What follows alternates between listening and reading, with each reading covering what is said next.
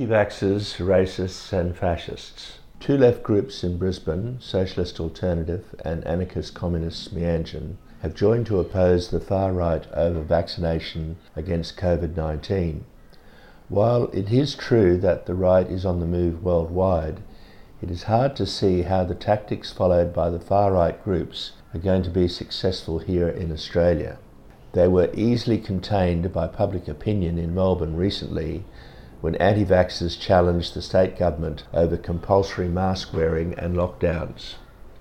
Their strategy of mass protest over a single issue, in this case anti-vax, never worked for the left, so why would it work for the far right? There is an element of opportunism in the current round of protests on both sides, left and right. The strategy behind it is recruitment to political groups, often in contest with each other on the fringes rather than building a mass movement in solidarity with working class organisations. Who are the people most affected by racism? You won't see the mass of Aboriginal people or Muslims at these protests. Being anti-vax is not a political stance, it is a challenge to common sense. Were protests in the 1990s to stop Pauline Hanson successful?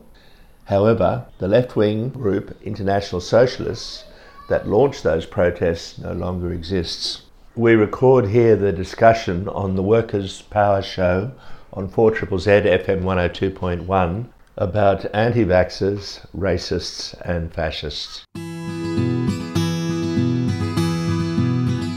You're listening to Workers' Power on 4ZZZ with Jackson and Dan, and we have two guests with us today. We still have Duncan Hart from the last interview, but we're also joined by Iswed from Anarchist Communists Meanjin, and they are here to talk to us about the organising that they are doing with their organisations to counter the anti-vax movement here in Brisbane, Meanjin. So, would you like to introduce yourself, Iswed? Yeah. Hi, everyone. So, I'm Iswed, a member of Anarchist Communists Meanjin.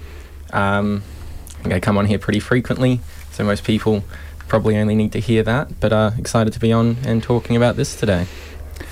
And yourself again, for any new listeners, Duncan? Yeah, well, my name's Duncan, and I guess I didn't say in the last section anyway, but I'm from Socialist Alternative. Cool.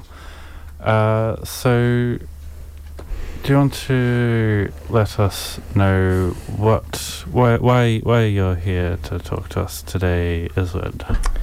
So yeah, broadly, I think here to discuss a bit about like this anti-vax movement, kind of how it formed, and why it's very relevant for the working class to start pushing back against it, and then to just promo a rally that is being put on the 20th of November to counter one of these, freedom rallies by the People's Revolution type nonsense that we're seeing. Cool. Awesome. So why does the anti-vax movement need countering? Well, I think we call it like this anti-vax movement thing, and that's kind of like treated as this broad kind of nebulous like movement of people, and to an extent it is like it's a very swampy thing in a lot of ways. But in reality, when you look at it, you look at the people organising it, and you look at the people that are trying to capitalise from it, and it's essentially just a menagerie of the far right that are trying to capitalise on the social fissures that COVID has kind of brought up in order to like build their power and build their capacity and recruit and all of that, which I think for any anarchists or socialists or leftists in general is a pretty, concerning thing that you don't really want to see keep going. Like, particularly because we're getting to the point now where you're starting to see this movement like actually like attack things like the CMFU office. COVID testing places have been like attacked by people. So like we're actually starting to see like the working class being like attacked on the ground. And yeah, like when you look at the rallies, like, you've got this whole just wide range of the far right that are there and using it. Like, you've got Proud Boys, Ultra Conservatives, One Nation, the United Australia Party, your like conspiracy theory hippies. There's a lot of Christian fundamentalists there, and even just like straight up very open like fascist elements. And they're all like just united by this like far right hyper individualist stance. And you know, they're mostly mobilizing around these calls of like freedom, which like coming from these people's mouths mean absolutely nothing. Like the far right doesn't give a hoot about anyone's freedom at all, but they see that this is an opportunity for them to get on the street and get their message out there. And they've done this in a smart way compared to, say, a number of years ago when probably Reclaim Australia was the last big time the far right was doing this. But then they were doing it on a very obviously racist and far right platform. Whereas with this kind of movement, they can do it in a kind of more hidden manner and just use this kind of like generally far right thing as cover to push all these other messages. Yeah. Do you have anything you want to add? Yeah, no, I think Iswed's absolutely right there. I think it's important to say that there's far right people both like involved and absolutely cohering this movement, but it's also, I guess I'd say like maybe it's an argument for listeners that people should also identify the actual like call to be like against vaccinations as right wing in and of itself. So like Andrew mentioned it or called it like hyper individualist, and I think that's absolutely right. Like we're seeing in the United States in particular, this kind of like it's sort of like leans into a libertarian view, right? You know, my body, their slogan is literally my body, my choice, a disgraceful usage of that slogan. But it reflects that this idea of like, I've got mine and fuck everybody else. Like, I don't have any responsibility to society. I don't want to get vaccinated. I don't think it's a problem, so why should I have to? But actually, you know, we know what the reality is. This is a very infectious disease that's killed millions of people around the world. And we're seeing the impact of this kind of like ideology and these politics actually play out right now in America, where, you know, they cannot even get their vaccination rate above, it's like 66% of the population, because there's so much pushback from particularly like this more libertarian right-wing, you know, Trump-inspired, QAnon-inspired sometimes politics, you know, based around like the Republican states. So I think that's important to say, because we might not be looking at a politics of definitely is totally connected up with all these, you know, old school racists and like white supremacists, but it's also in and of itself, I think we should see that these politics are right wing, because they're actually saying basically fuck you to society, fuck you to the vulnerable people, fuck you to, you know, people who have got disabilities, pre-existing conditions, Indigenous people, that kind of thing. It's just worth pointing out that like in the UK, 58% of the people who died from COVID, and it's like, you know, now over 100,000 people have died, they were people with pre-existing conditions, i.e. people with like disabilities, chronic conditions. So that's the kind of people the anti-vaxxers are basically saying we don't give a fuck about. So I think that's an important argument as well. It's been interesting to watch the language swap between the left and the right with these kind of issues. Is the right is using language that the left was using a decade ago, and it seems to be a complete reversal. And a little litmus test I like to use is, are they talking about their individual personal rights, or are they talking about the most vulnerable members of our community? So it's a big one for me. So. I think like just looking at the demands that they put forward is a good way to like identify what kind of like class interests and stuff this movement represents. Like, you know, they're often painting themselves as like, oh, we're for the working class, we're doing this because this is bad for the working class and whatever. And, you know, it is true that COVID and has been terrible for the working class, and the government's response hasn't been good enough for the working class. But these people aren't putting forward demands like increasing the rate of welfare above the poverty line, or guaranteeing full income for anybody that can't work because of COVID, or anything like any demands that would actually improve the conditions of the working class. Instead, all the demands are demands that purely would benefit bourgeois and petite bourgeois elements like capitalists, you know, like just opening the borders up, doing all of this stuff. And like you can see that being pushed by like, you know, Clive Palmer and the United Australia Party, who like net wealth has gone up by like 150% over COVID. So they're using these things of like freedom and stuff to mask the fact that they are putting forward demands that do not benefit the working class in any sense, and are really like antithesis to any working class politics, because it completely like, you know, gets rid of any ideas of solidarity or class struggle or anything like that. Yeah. So, one thing is offering building solutions, and how do we dig ourselves out of this hole? Is how can we counter this fear-mongering, and provide workers with a real message of solidarity?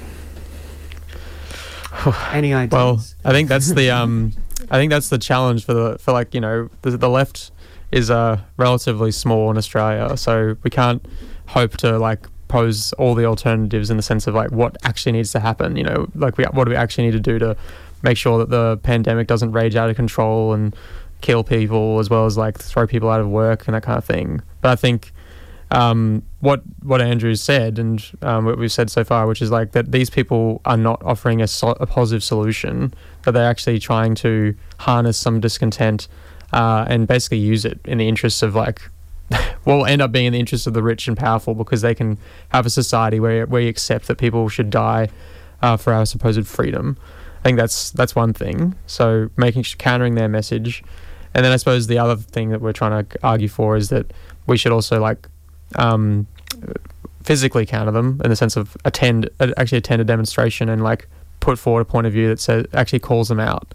But I guess, like, you know, I do think there's a role to play as well for trying to fight for like our institutions, the unions, the working class institutions that we're part of, to try to adopt better positions that aren't just like knee-jerk reactions to I don't want to get vaccinated, but actually are putting forward like perspectives around things like, how can we actually have a society where people aren't being exposed to the virus, like prioritizing like health and safety at work rather than buying into the narrative of the far right, which is all about our fucking personal freedom, supposedly, to not get a bloody vaccine. So I think that's two sides to it. But yeah, I think, like, you know, ideally, yeah, the unions would have done much better on this, and the left would have been able to push for a lot more. Even like, I know in Italy, they had a similar event happen there to like what happened in the CMFU down in Melbourne.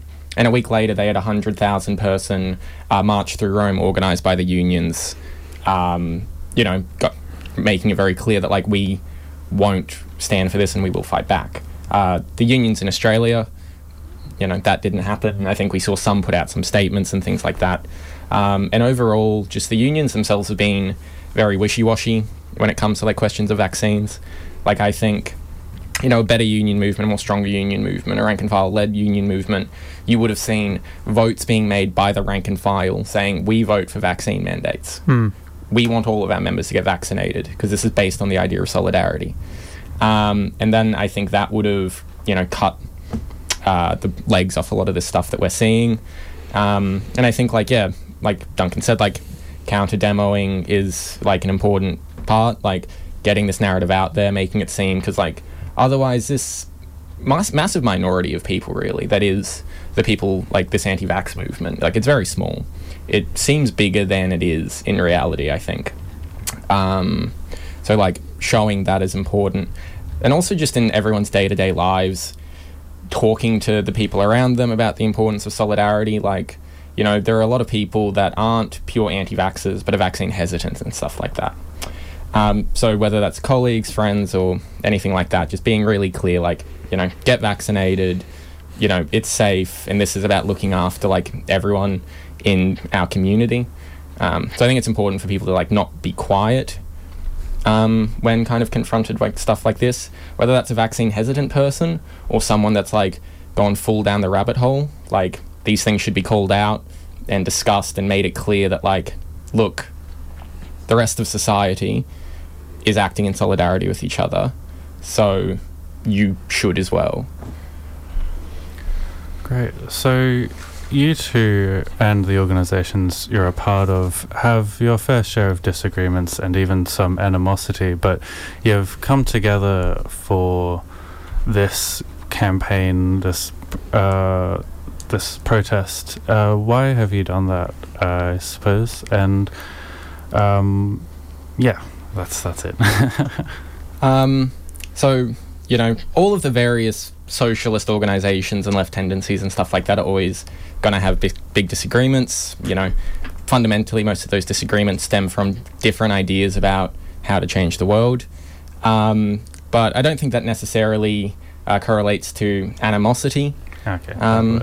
at all. Like, sometimes, you know, particularly if you go in like a Facebook comment section or whatever, there'll be a lot of animosity from people that identify in various ways.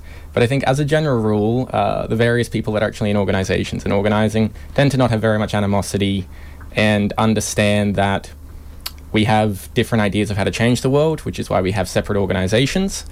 But when we do have a kind of shared aim and can agree upon how to like reach that aim, then it's important that we do work together. Because like Duncan said earlier, like the left in Australia is very small.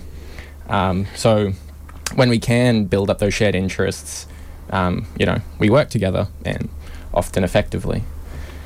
Yeah, well, I agree with that. I agree with Iswed. I think that yeah, it's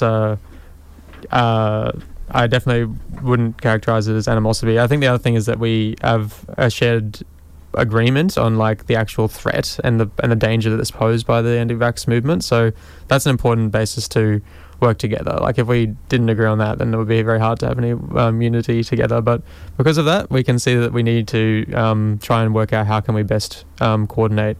So I guess like in terms of, do we want to discuss the November 20th rally now, or?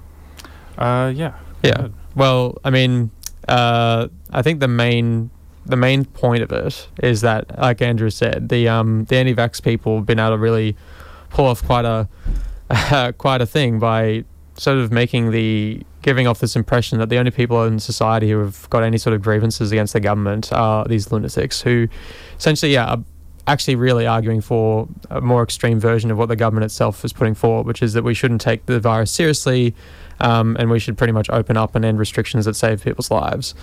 Obviously, the vaccine part, the government does want to like use vaccines as like a silver bullet kind of thing, but we want to make sure through this counter protest that we're actually making clear that there are people who oppose this, and actually not just any number of people, but the vast majority of people in society do not agree with this perspective, which is a tiny minority that's just been able to essentially get off without too much criticism really from anyone in society. Like the main thing we've ever heard about why these protests are supposedly bad has been the politicians when they've been happening under lockdown saying it's like spreading the virus. Well, that's fair enough in a sense, but also these people are actually bad in and of themselves. So that's the thing we haven't actually heard much about.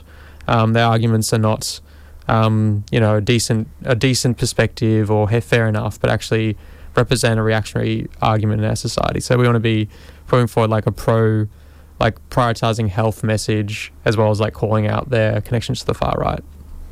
Jackson and Dan, and we're joined in the studio by Iswed and Duncan talking about the counter protest to the anti-vaccination movement in Brisbane. Alright, so do you want to remind us when this protest is, where it is, what's going on there? Okay, well it's November 20th, which is I think Saturday, yeah. And it's actually happening like Iswed said, it's happening not because we just dislike the date, but because it's actually an International Freedom Day rally. And there'll be protests, counter protests as well, happening across the country. So you don't be alone in Brisbane. And we're planning on gathering at 11 a.m. And we haven't 100% confirmed like exactly where it will be, but it'll be in the Brisbane CBD. So if people want to follow along and make sure they come along to that demonstration, just follow the Facebook page, Campaign Against Racism and Fascism Brisbane, which is currently hosting the event. Great. Oh dear, I don't have anything else to talk about. But yeah, well, just as a aside, really recommend people to come along because it's important for us to raise our voice on these issues and to bring it back to vaccines in general. Get vaccinated, not because the state's told you so, but because it's the right thing to do to show solidarity with every other worker and every vulnerable worker and everybody that can't or is vaccinated but still at risk. Vaccination is something we're doing for the entire community, and we don't need the state to tell us so, because that's what good workers do. And you don't even need to make an appointment anymore. There are plenty of walk-in centres around Brisbane. You can just head in and get one right now if you want to. Great. So that's November 20th, 11 a.m. In the CBD for that counter protests. Make sure you show up if you want to help counter the anti-vaccination movement. And once again, where should safe. folks go if they want to find out more information, like where this location is? Campaign Against Racism and Fascism Brisbane Facebook page. Awesome. Great. I guess we'll just go to another song then, now that we're done here. Thanks heaps for coming in, guys. Thank you. Thanks, Thank you. everyone.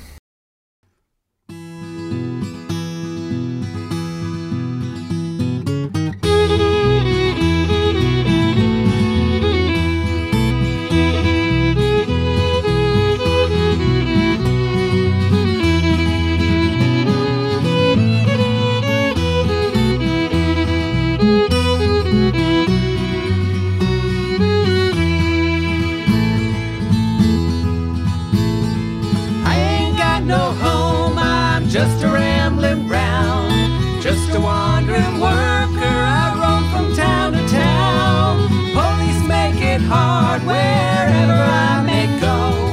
And I ain't got no home in this world anymore. My brothers and my sisters are scattered on this road. It's a hot and dusty road that a million feet have trod. Landlord raised my rent and locked me from my door. But I ain't got no home in this world anymore. I worked all my life and always I was poor. The money that I made went to the banker's store. Lover took a bullet and died upon the floor. And I ain't got no home in this world anymore.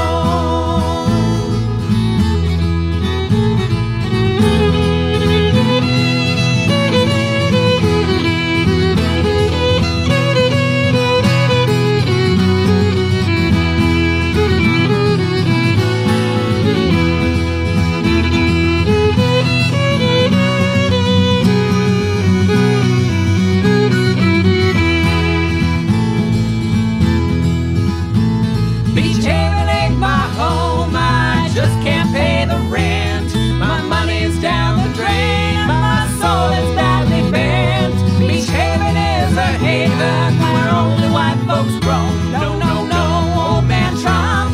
Beach Haven ain't my home. No, no, no, old man Trump. Beach Haven ain't my home.